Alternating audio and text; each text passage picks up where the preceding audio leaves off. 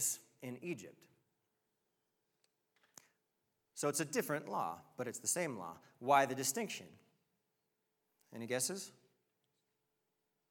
Because of the story. The story had changed. When they were giving the law on the mountain of Sinai to the people who had just been brought out of Egypt, God was giving them the law, and he was doing something very profound. He was teaching them about who he was and how he had formed them. And so why the Sabbath? Well, because of who I am, the character that I possess as God.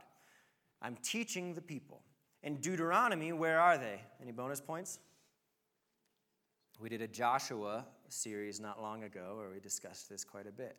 The people are right at the edge of the land. Remember, we talked about wiggling our toes over the Jordan before we stepped. And so God says, I give you the Sabbath, keep it holy, and remember it, not to let anyone work, because you once were slaves yourself.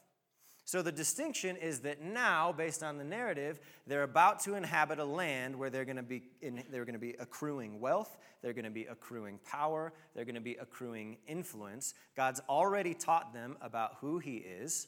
They can remember that. Now he needs to reiterate who they need to be, living faithfully according to the law.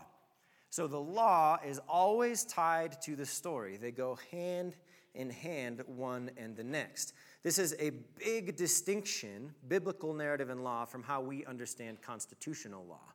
And it's important for us to pay attention to, right? All right, two things as you pay attention to these stories, as you read the Torah, the first 5 books.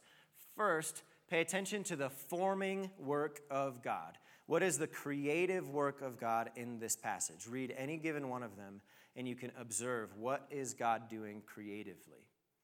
The second one, if we can go back, is this narrative structure of God and his people walking together, side by side, and learning to walk together.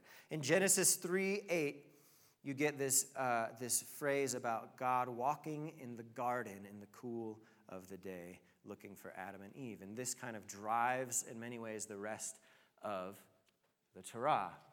God walking in the garden with his people. God walking through the garden with his people. Any questions? So many questions. Perfect. All right. The second category is historical narrative. We might break this down as all of the books. If you look in your table of contents, pull out your Bible, click on the little top button in your Bible app. All of the books from Joshua through Esther, we would call these historical narratives. 2 handholds for reading historical narratives. If you read any of the books between Joshua and Esther, ask yourself, is this just history? It's not just history, but it's an intentional tracking of the covenants of God. I'll say that again. So read it with one hand open to or holding on to this question. Am I tracking? How is the tracking and the developing of God's covenant with his people? God makes covenants throughout the Torah and even in the histories. Covenant being this binding agreement between two parties. God says, I will not flood the earth again as I did in the days of Noah. Well, when the Israelites start to disobey and the earth opens up and swallows 3,000 of them in an instant, you become a little concerned, is he going to cause something like another global flood? Well, he does not. Pay attention to that. He gives a covenant to Abraham. I will bless you. You will be a blessing to all of the nations. And I will make your children spread out, right, like sand on the sea, or like sand on the seashore, or like the stars in the sky. And then when the people are sent into exile, well, there's drama around the covenant. The history is specifically tracking the covenant promises from God's end, and, of course, as we're especially keen to, from the people's end. How faithful are God's people being to these same covenants? The other thing you need to pay attention to is geography.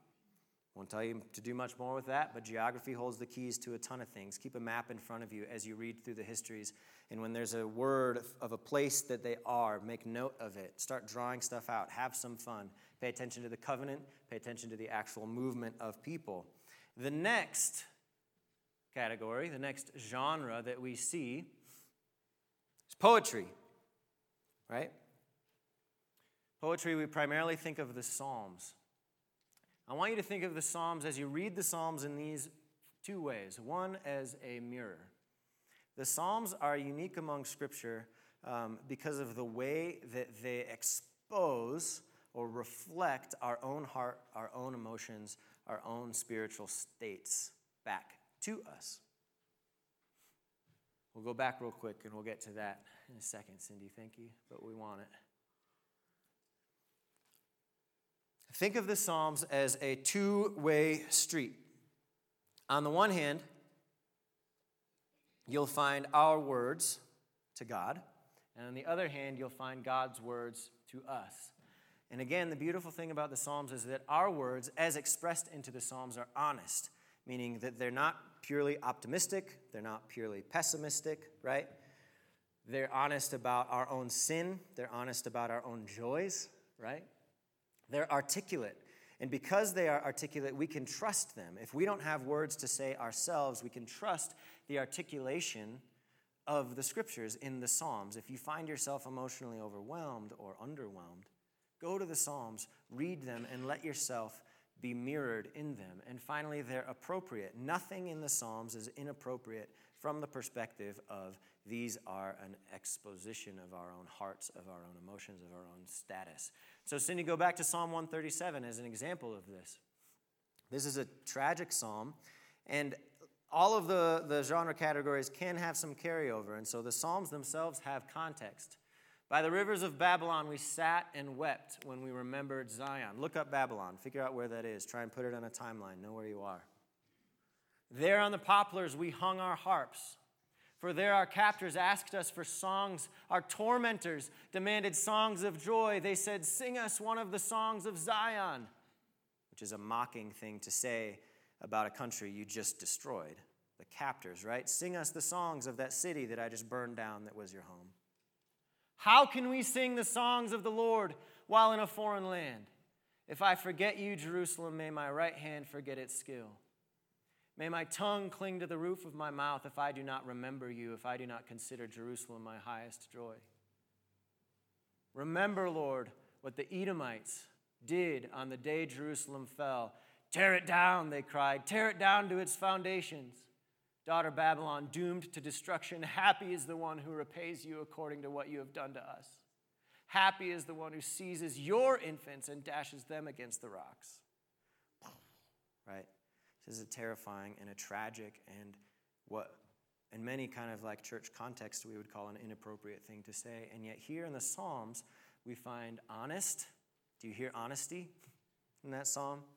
We find articulate words and appropriate, if not always kind necessarily, examples of God's covenant people pouring their hearts out before the Lord in a way that we can too. If your home is destroyed, if your family is overburdened or worse, right?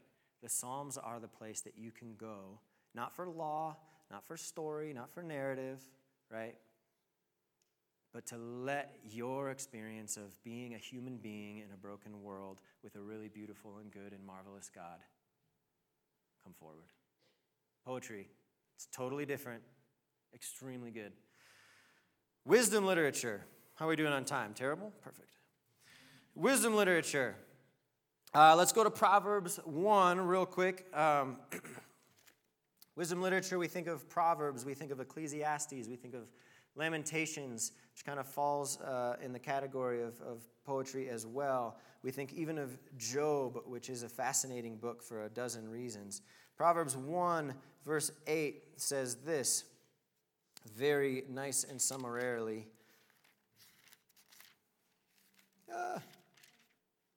Listen, my son, to your father's instruction, and do not forsake your mother's teaching. So in the wisdom literature, we have in broad categories two things to pay attention to. One, this is broadly general revelation. A lot of this is just your father's instruction, the wisdom of your mother. These are the lessons that we can learn from the people who have, as it said, begun to understand the threading of creation, right? Proverbs give us a glimpse at the inner workings, the fabrics that kind of weave together all of the ways things work in the world. So as you go to Proverbs, you're not finding these prophetic messages. You're not finding necessarily these beautiful poems that express the heart and the desires and the passions and the needs of human beings, but you are finding wisdom. You are finding insight that can be gained from an attentive, unclouded mind and from the history of God's people being faithful to him in the world. And then you get to prophecy, or prophesy, as it says up there. Prophecy. First off, prophecy is at its core an act of mediation between God and people. It's the prophet giving God's perspective to the people, standing in God's place, not as God, but as his voice, to speak to the people about God's observations about what's happening in the world, especially as we talked about in reference to the covenants that he's made. It's also often the prophet standing in the place of the people and going to God, demanding his faithfulness according to his covenant. And so you pay attention to this mediation, often the tug of war that happens between a faithful and holy God and an unfaithful, unholy people trying to pull against each other and work together out the blessing of all nations. Track the covenant. Pay attention to the narrative. Prophecy is really tricky. We're going to talk more about that next week, I believe. And then apocalyptic literature. Apocalyptic stands as a unique form of prophecy. You think, of course, of the book of Revelation at the end of the Bible, but you can also find apocalyptic writing throughout Daniel, in Ezekiel. Jesus writes apocalyptically, as does Paul in the New Testament. And just a couple handholds. There's a lot more we could say about apocalyptic. But when you read apocalyptic, read it as both appropriate to the time that it's written in. Daniel wrote his apocalyptic stuff, visions from the Lord, to a people he believed they would be relevant to, but also end times oriented. And so you're going to hold both of those at once. Revelation was relevant to the people of the first century, and profoundly so. But it wasn't just relevant to them. It also communicated things about end times and about the future. And it's also written in generally coded language. It uses a ton of symbolism. It uses imagery. And yet, Christians, us, who are familiar and accustomed to the Bible, to the rest of the literature, to the faithfulness of God, and to the character of God, ought to be able to understand it, right? It's like a code that if you know the Lord, you can read. This was extremely important in the times that apocalyptic literature was written. If you think of Daniel, anybody know where Daniel was when he wrote? Babylon. What did Babylon do to the Israelites? They enslaved them, right? So if Daniel goes publicly writing, well, our God's going to just obliterate you guys. What does that do for Daniel's job security, right? The same in the first century when John is writing Revelation. Who killed Jesus? Which, countries, nationalities, aperture was Jesus killed on? The Romans, right? Who was in charge of every city and town that the Jews went to?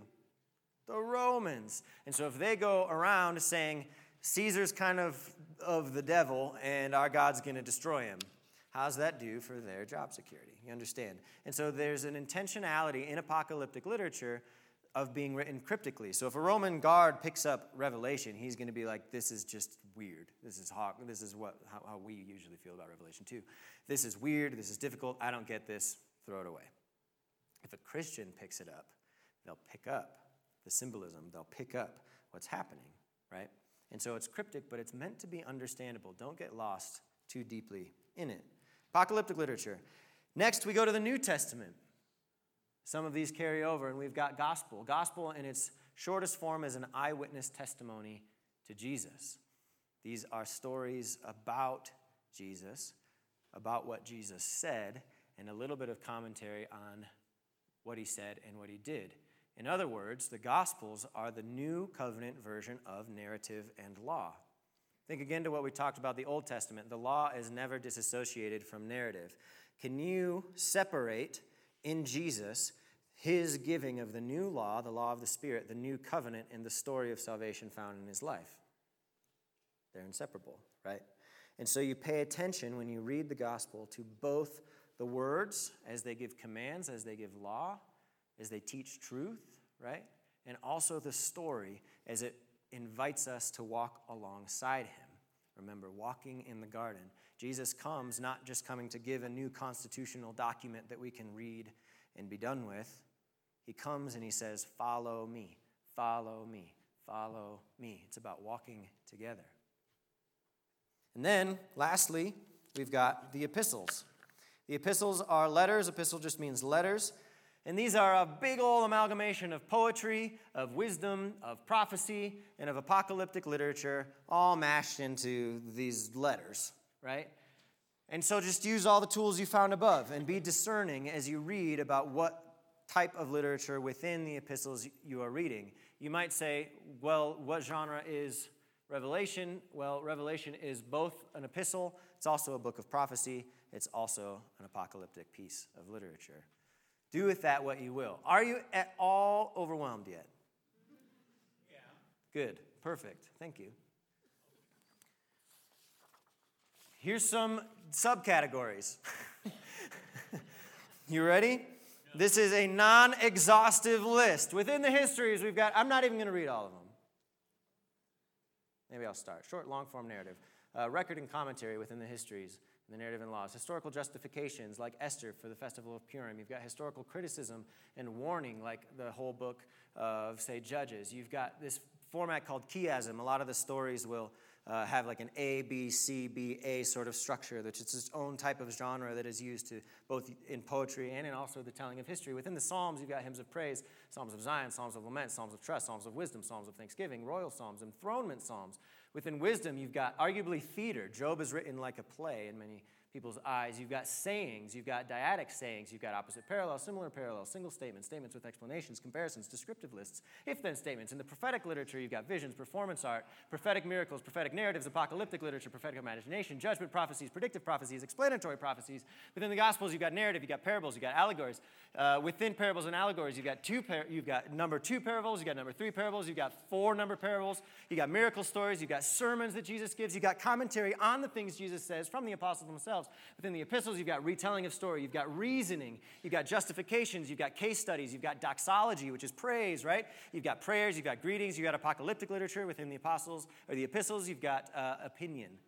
Okay. Again, not exhaustive.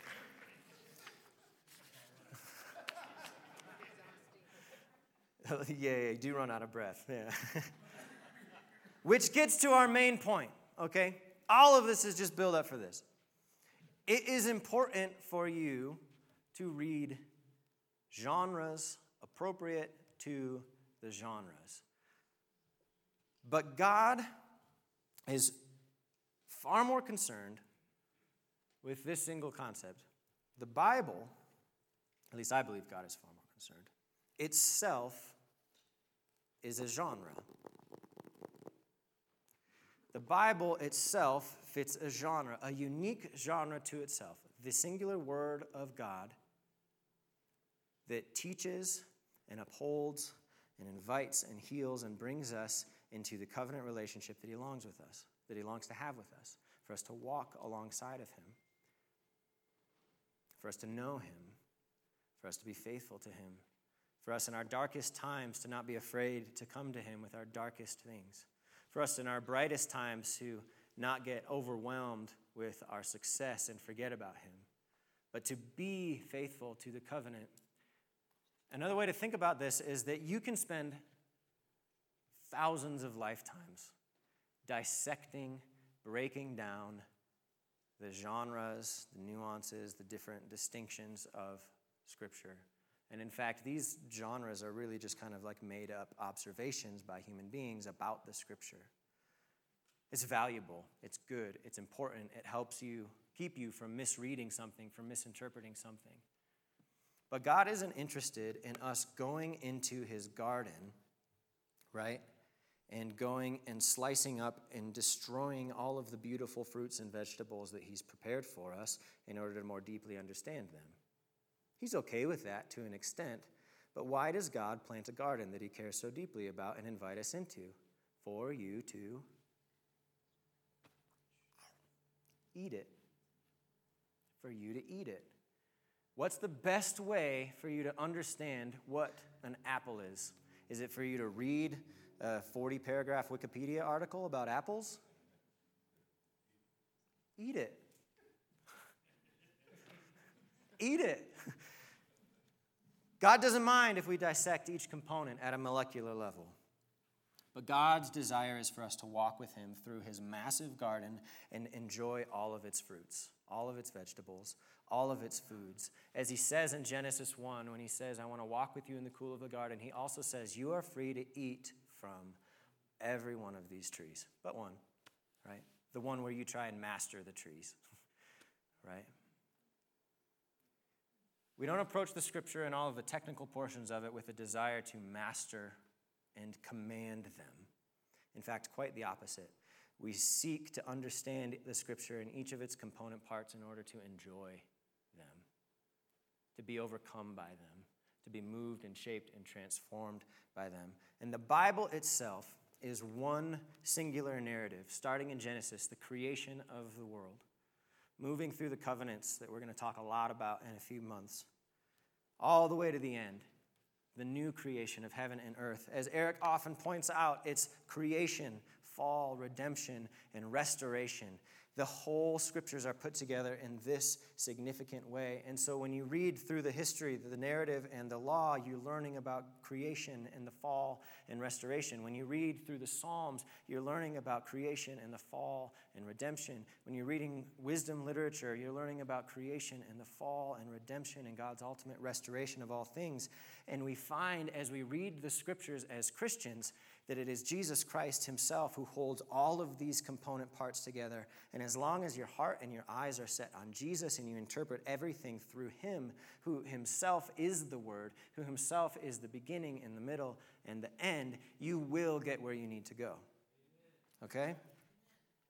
All the genres become like a master chef meal of Jesus Christ. He's like the host of the table. We use this language all the time. He's the gardener, right, who knows where all of the food and all of the fruit is. He is the plate that all of the pieces of the meal fit on. He is the one who gathers the food from his Father's garden, and the Spirit distributes it to all of us. He says, do not think that I have come to abolish the law or the prophets, but I have not come to abolish them, but to fulfill them. How do you understand best the law and the prophets? Know Jesus.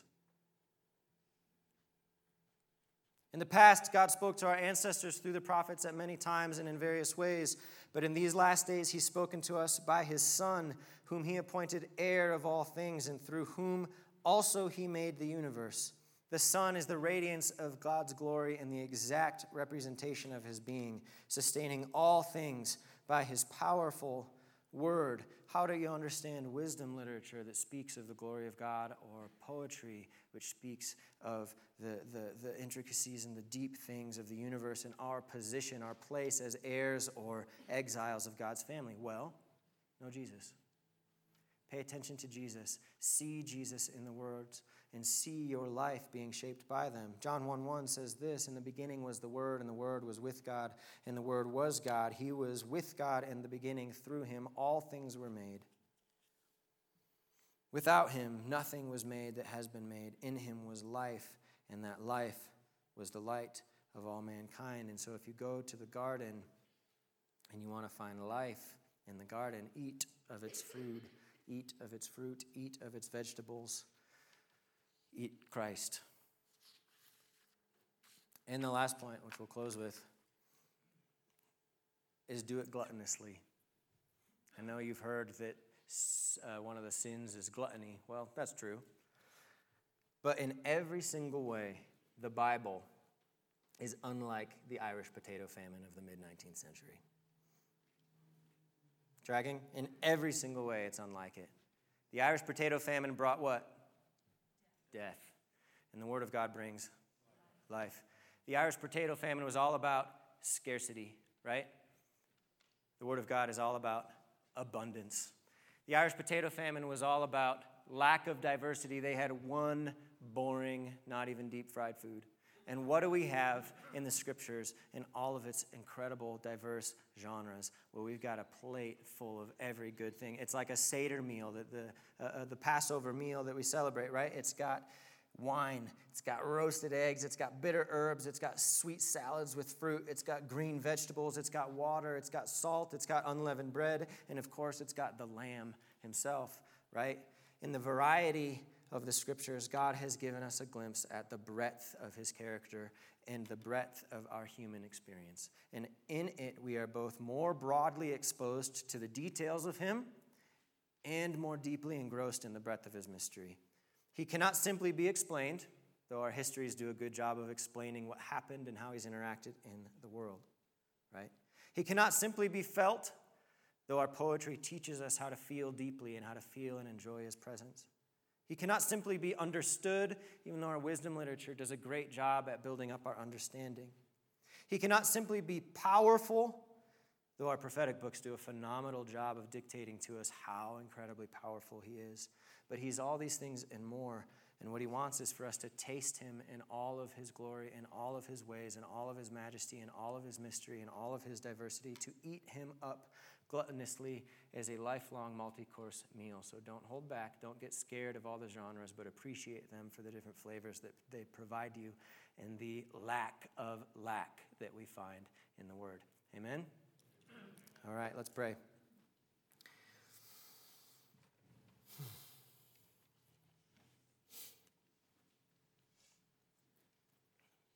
I have a confession. You can keep your heads down. I told our Kingdom Life community 2 weeks ago that I was going to share a scripture with them every morning in our group chat. Guess how many I've shared? 0. Thanks for overestimating me.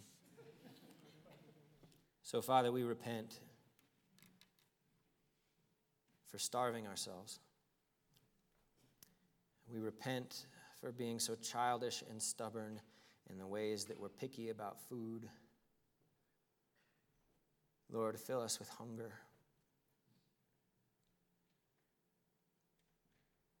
Give us eyes to see and hearts to receive the goodness of your word and ears that are open and ready to hear your voice as it guides us.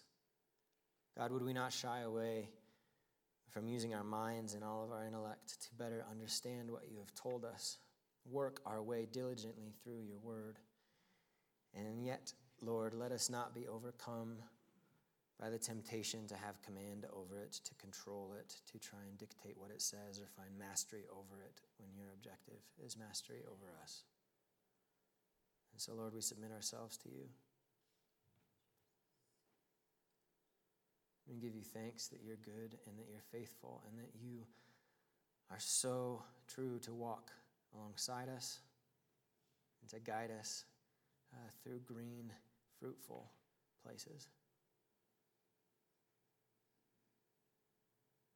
Lord, as we go into our week, remove from us all of the barriers that we've established, all the idols, all the distractions, all the fears. And instead, Lord, cause us, by your great mercy, to read and hear and obey your word. In Jesus' name and by the power of the Holy Spirit. Amen. I'd like to invite our elders up, and we're going to leave here not too long from now, but some of us want to read the word more than we do. I know I do. And so we're going to ask the elders to come up and offer a very specific prayer. And if you've got another prayer that you would want to have answered, by all means, indicate it to them. But just come receive prayer to better receive and better know Jesus Christ through the word. Can we do that together? If you want to pray a similar prayer while we continue to sing at your chair, by all means. But I'd like to invite the elders up to share this prayer for those who would so like it.